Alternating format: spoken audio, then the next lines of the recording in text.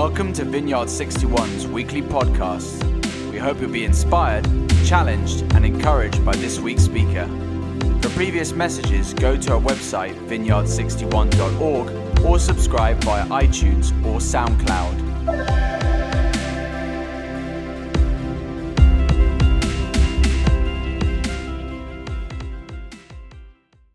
So we are doing a series called When Jesus Met, and looking at the character of Jesus through the lens of different people that he met. And today I want to talk about someone called Thomas and look about when Jesus met him. And he's often known as Doubting Thomas. And I want to talk about questioning, which so many people in our culture have, don't we? We have so many questions. And we have a sort of anxiety about truth and whether there are answers to the questions that we have when we're alone in the dark. And to do that, I want to look at this passage from John. So it's John chapter 20. I think it should come up on the screen, but if you have your Bibles with you, turn to that, turn to your phones. Let's read John chapter 20, verse 24. But Thomas, one of the 12, called Didymus, was not with them when Jesus came. The other disciples said to him, "We have seen the Lord." But he said to them, "Unless I shall see in his hands the mark of the nails, and put my finger into the print of the nails, and thrust my hand into his side, I will not believe." After 8 days, his disciples were again inside, and Thomas with them. And then Jesus came, so the doors were shut, and stood in their midst, and said, "Peace be with you." Then he said to Thomas, "Reach here with your finger, and behold my hands, and reach here with your hand, and thrust it into my side. And do not be faithless, but believing." And Thomas said to him, "My Lord and my God." Jesus said to him, "Because you've seen me, you've believed. Blessed are those that have not seen and yet have believed."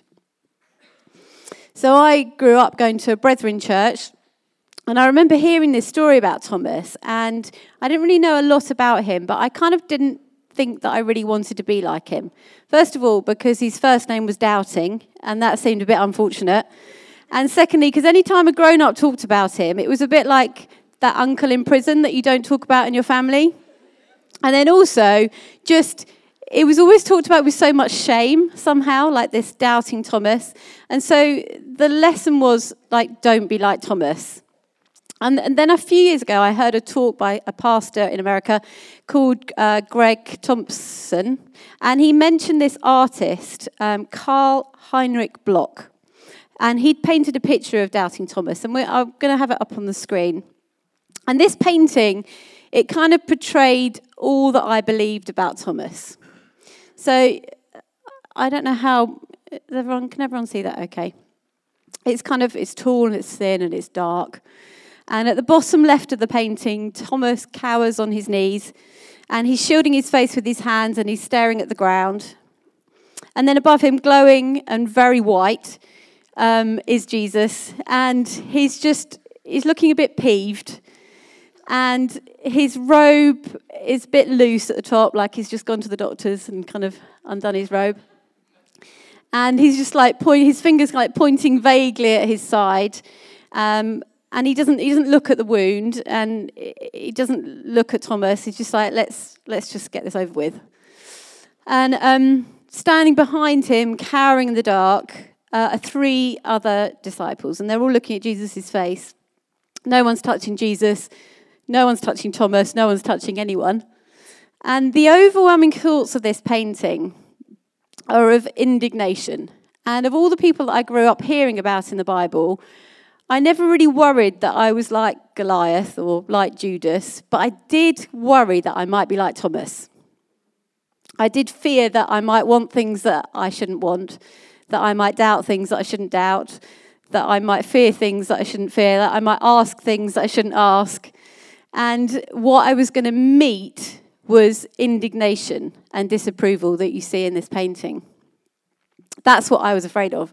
And I think that because of our cultural familiarity with this old account of Thomas, many believe that the church is not a place where you can come with your questions. And it's certainly not a place where you're going to get any answers. But after thinking about this passage for many years, and I think I've just slowly come to the conclusion that my account of Thomas and this painting's account of Thomas are completely wrong. Jesus isn't criticizing Thomas in this passage, he's answering him. And he's giving him an answer that this whole thing, which just has an air of indignation about it, was in fact, it was a text of invitation. And it was a text of answer for this man who had very serious questions. And I just want to talk about two things. And the first thing is what I'm going to call the grief in our questions. It's a slightly strange way to phrase this because in the actual text, it doesn't look like it's a question. It records it as a statement. He says, unless I see in his hands the mark of the nails and unless I put my hand into his side, I will never believe, ! But the strength of this statement, it's allowed Thomas to be portrayed as a sort of skeptic and who refuses to believe in anything unless he's got solid proof. But it doesn't really go with what we actually know about Thomas.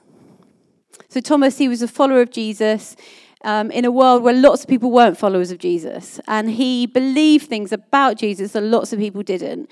And even at the crucifixion, Thomas stayed where other people had given up.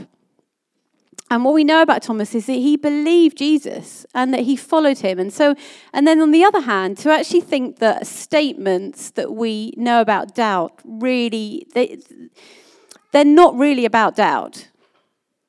If you have doubts, which I'm guessing most people do. Anyone here have doubts, or is it just me?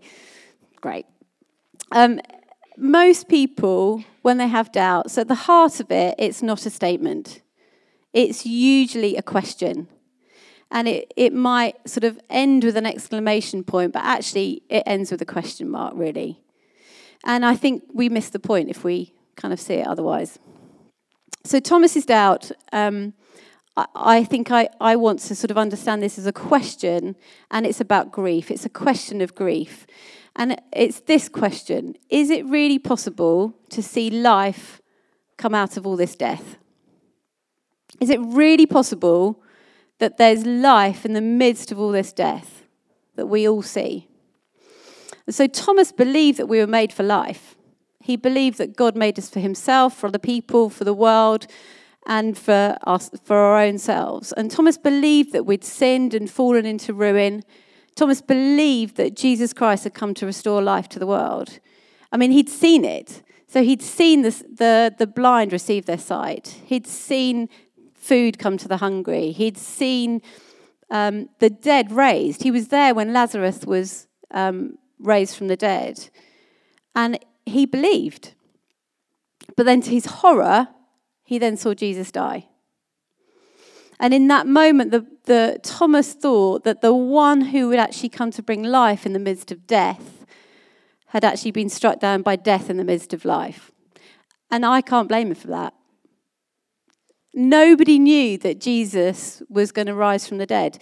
Jesus kind of tried to explain it in loads of different ways, but nobody knew, nobody got it, that he was going to come to life after being crucified.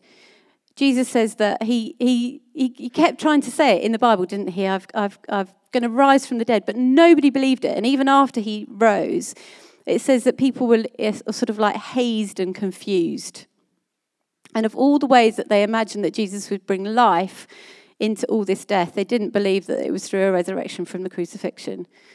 And so when the disciples said that Jesus was alive, Thomas said something strange. He didn't go, well, where is he? What does he look like? He didn't say, did he ask about me? He didn't say, why would he show you guys and not me? I think that's probably what I would have said. Oh, why did you get to see him and not me? But what did he say? He said, he talked about his scars and his wounds. He said, I have to see those. Those are what I have to see. I have to see those scars, those wounds. And if I can't see the scars, I can't believe.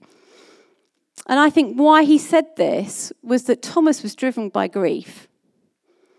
And he wants to know that there's actually life that comes out of death. Like he's going, I want to see this. I have to see this. And there's pain that drives these questions. He knows that the only sure answer to the question, is there really life that comes out of death, is for him to see the scars on the living Christ. And the more I think about Thomas's words and identify with them, the more beautiful they seem. Because what they reveal about Thomas is that not that he didn't get it, but that he actually did get it. And not that he caved into a heart of doubt, but that he was clinging to the heart of belief. That in the middle of a world of death, that what we need most is not a God that's distant, but a God who died and came to life. That's what we need. We need that now. And Thomas understood that, I think. A God that has felt the horror of death in a way that we can see and yet brings life to that place. He doesn't bypass it. He's not going to bypass death or overlook it. That was the place that Thomas needed to see. And so many people in our age are asking questions and they think what you and I do every day and what we believe is basically stupid. But actually, I think people are just profoundly hurting. There's so much grief in people's questions and in the contempt of the world that there's so much doubt that people had. Like, can life actually come out of all this death? And the second thing I want us to see here is it's not just the grief in our questions, but also the grace in his answer, the grace in Jesus' answer. And I want you to see how Jesus answers the doubting. So Thomas comes and he says, can life really be found in the midst of death? Like, show me that life can be found in the midst of death. If I was Jesus, I don't know what you would have said at that point. But again, I'd have probably been like, hold up, 1 minute. I've just been through a crucifixion. You need to like tone your tone down a little bit. But he didn't say that, did he? When Thomas came to Jesus, can I really see life come out of all this death? You know what Jesus says? He just says, yes, of course you can. That's why I'm here, and I want you to see these things. And Jesus' answers to Thomas, he was just so gracious. And I think this is really beautiful. First, in this word, yes, he says several things to Thomas. He just says, I've heard your cries. I've heard your cries. I've heard your very particular cries. And one of the most wonderful parts of this passage is it reveals the intimacy with which Jesus heard Thomas. If we go back to verse 25, Thomas says 4 things. He says, I want to see his hands, place my finger into the mark, place my hands in his side, or I can't believe. He says, I want to see his hands, place my finger in the mark, place my hand in his side, or I can't believe. And these are the 4 things that Jesus says. And when Jesus comes, what's his response? In verse 27, he says, put your finger here, see my hands, put out your hands, place it in my side, do not disbelieve, but believe. And he answers each one of those clauses. See your hand, see my hands, put out your hands, place it in my side, don't disbelieve, but believe. And there's just a really intimate way that Jesus hears Thomas. And again, I don't know why, but in my early walk with God, I kind of thought this was a bit of a slam down. Jesus coming to Thomas and going, yeah, I heard what you said, and I'm going to ask you point by point. But I just think that completely misses the grace of this. It's a very particular request that Thomas makes and a very particular answer that Jesus gives. And it's really kind and it's really intimate. Jesus isn't competing with Thomas. He's just answering him with grace. He's saying, I heard you, Thomas. I hear you. I hear your cries. You are my beloved. I hear your specific questions. Do you know how many of us and how many of our colleagues and friends just long to know that God hears them? And they're so afraid that they're going to offend God with their outrageous questions. But actually, just people need to know that God hears them. So Jesus says, I've heard you. And then the second thing he says, not only that I've heard your cries, he says, I've borne your death. And in the verse that I've just read, Jesus asked Thomas to put his finger on his scars to see them and to reach out and touch them. This is just a moment of real incredible intimacy. I don't know if many of you have scars, like actual physical scarring, or if you have a friend that has physical scars. But touching somebody's scars is quite intimate. You don't kind of go up to a random person and go, oh, can I touch your scar? You don't do that, do you? That would be very weird.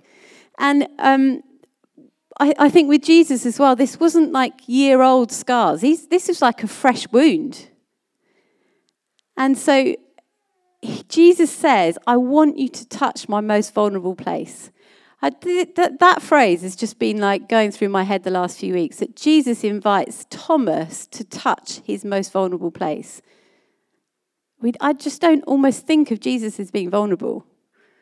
But Jesus asked Thomas to touch his most vulnerable place. And he says, I want to show you that I've borne the death that you fear. I want you to touch it. Now, that painting that I showed you earlier, it just totally misses the point. But Jesus goes right to the heart of Thomas's questions. I've heard your cries. I've borne your death. And I think it took me a while to come to terms with this, to make this transition from seeing Thomas as somebody that I really don't want to be, as seeing him that actually it is somebody that I am. And actually, progressively, it's somebody that I actually want to be. I want to be that person that goes to Jesus with all my questions, finds him completely faithful, and then bows down in adoring joy. And it's kind of, this transition has taken me a little bit of time. But again, it was in this talk that I heard by Greg Thompson. And he showed me another artist called Caravaggio. And here's his picture. And this is called The Incredulity of Thomas. This was a total revelation to me. Such a shift from what I thought this story was about to being more like this. So there are several figures, like the other painting. There's Jesus, there's Thomas, there's two other disciples. But Caravaggio's Thomas is standing. He's leaning forward. He's peering into Jesus' wounds. And Caravaggio's Jesus is still looking a bit white, to be honest, but he's leaning too. And looking into his wounds as he's like with his own hand, he's guiding Thomas's finger into his deep scar. And the look on Jesus' face, it's not one of annoyance at all, is it? It's one of intimacy and vulnerability. And the other disciples, representing each of us, they're following Jesus' gaze and Thomas's finger right deep into the wounds. And that's where we go. We go into the wounds of Jesus. It's unbelievable. And this painting, just in contrast to the other one, which had such an air of indignation, this one has such a text of invitation. And Jesus utters with incredible tenderness, I hear your questions, and my answer is myself. I'm giving you the grace of myself. And he just says, come to me and find your life. The answer is the answer of grace. Jesus invites us into his pain, into his life, that we might be blessed. When Thomas touches that wound, when he touches that scar, what does he feel? He doesn't feel coldness. He doesn't feel death. He feels life. You imagine he's touching blood, but it's warm. And actually, there actually is life because of his resurrection in the middle of death. And Thomas, he's almost able to feel Jesus' pulse at that point. Can you imagine, like his rib cage will be moving, the breath coming in and out, and it's when Thomas feels life. And that's when he falls down and he says, my Lord and my God. And I just found out earlier, apparently that's the first time anybody says that about Jesus. At that point, he just falls down and worships. My Lord and my God. Like, you're the God that I actually wanted to come and bring life in the middle of death. And I didn't think anyone could do it, but you have. And I feel it. I literally feel it. I feel it moving on your ribs. So he says to Thomas, yes, I've brought life, your life, out of all this death. But in that moment, Jesus then looks over Thomas's shoulder and he speaks to us. And this is really important that we understand this, because it's at this moment that Jesus is so gracious. Because he looks over Thomas's shoulder and he speaks about someone else. And he says, in verse 29, he says, have you believed? Blessed are you who have believed because you've seen me. Then he said, blessed are those who have not seen and yet have believed. And who's he talking about at that point? Because everybody that's believed has seen him. And so what he's doing at this point, he's talking to you and me, which I think is just amazing. Because everybody there would have already seen him. So he's not talking to them. He's kind of looking over Thomas's shoulder. And he's saying, I see your questions. He sees our questions. And he says, we're even more blessed than Thomas because we haven't actually got to touch Jesus. He says, you haven't seen the fullness right now. A bit like Paul says, you see through a glass darkly, but you're blessed too. And he says, you're not left out because you haven't touched his hand or haven't touched his side.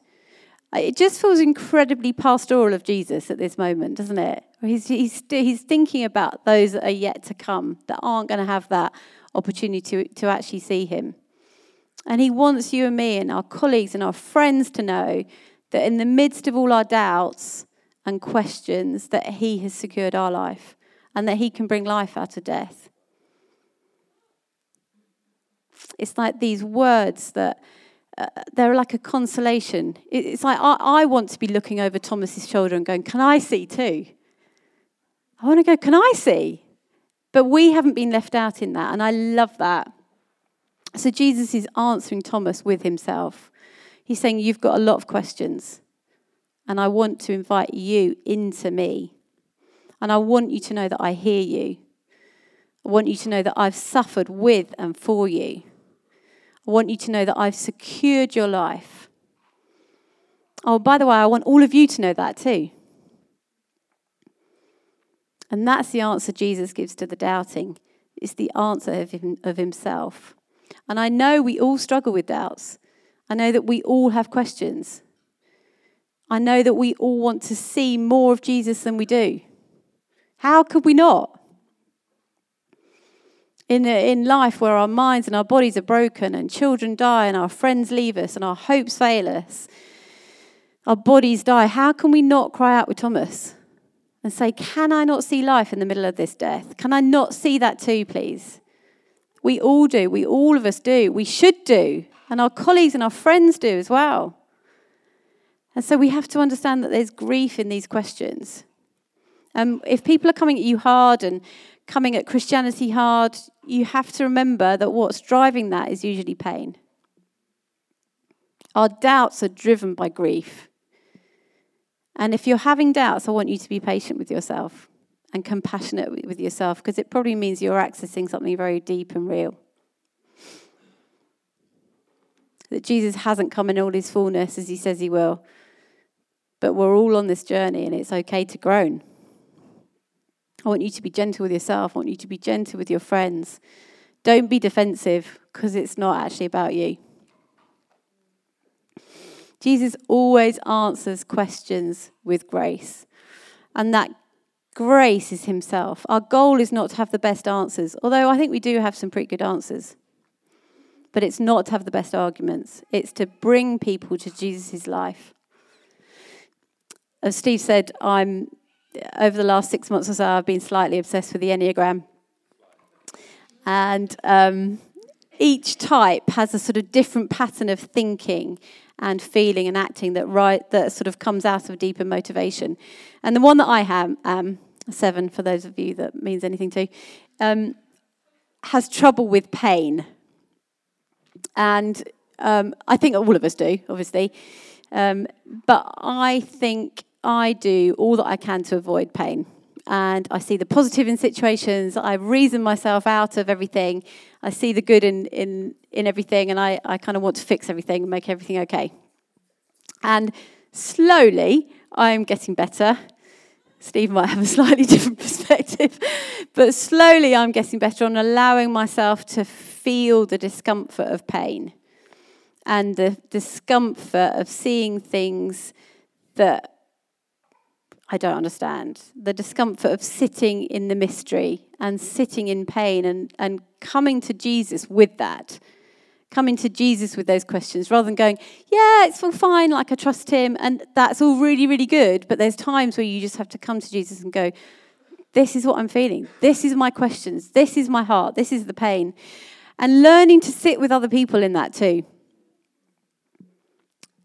I don't know if you've ever been in a situation where you're going through something and somebody has a nice, neat answer and a reason why it's going on. You just want to poke them in the eyes. You don't want that, do you? You don't want somebody to give you nice, neat answers for pain. You have to learn to sit with it. And like I say, I'm slowly improving. Steve's writing notes on that one.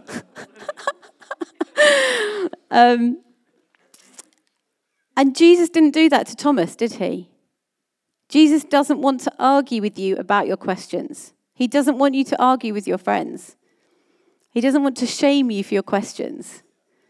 This passage says that he wants to answer your questions with himself by inviting you into the pain and the beauty of his own life and to share that. And so the work before us with our friends and our colleagues and our families, that in this age of endless questions that are really good questions, is with the grace of Jesus and inviting people into his life.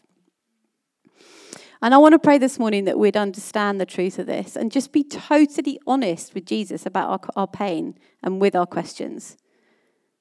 You see, I've had that photo on my phone, just looking at Jesus' face. He invites us into the pain. And we're going to move into a time of communion here, and it's where we get to remember that he has faced death and brought life.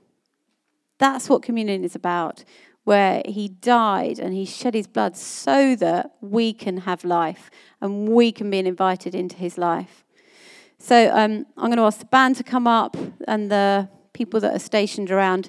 Here at this church, we have various different stations. And what we ask you to do, we've even got a gluten-free option as well. So gluten-free option is going to be at the back. And if you're a follower of Jesus, you are really, really welcome to partake of this. And if you want to be a follower of Jesus, then just grab somebody near you and ask, how do I do that? And then you too can take it. And you literally just want to take a bit of the bread, dip it in the juice, and just, again, use this time and pause and just remember what Jesus has done for you in his death, what he's accomplished through dying on the cross and through rising up to life again.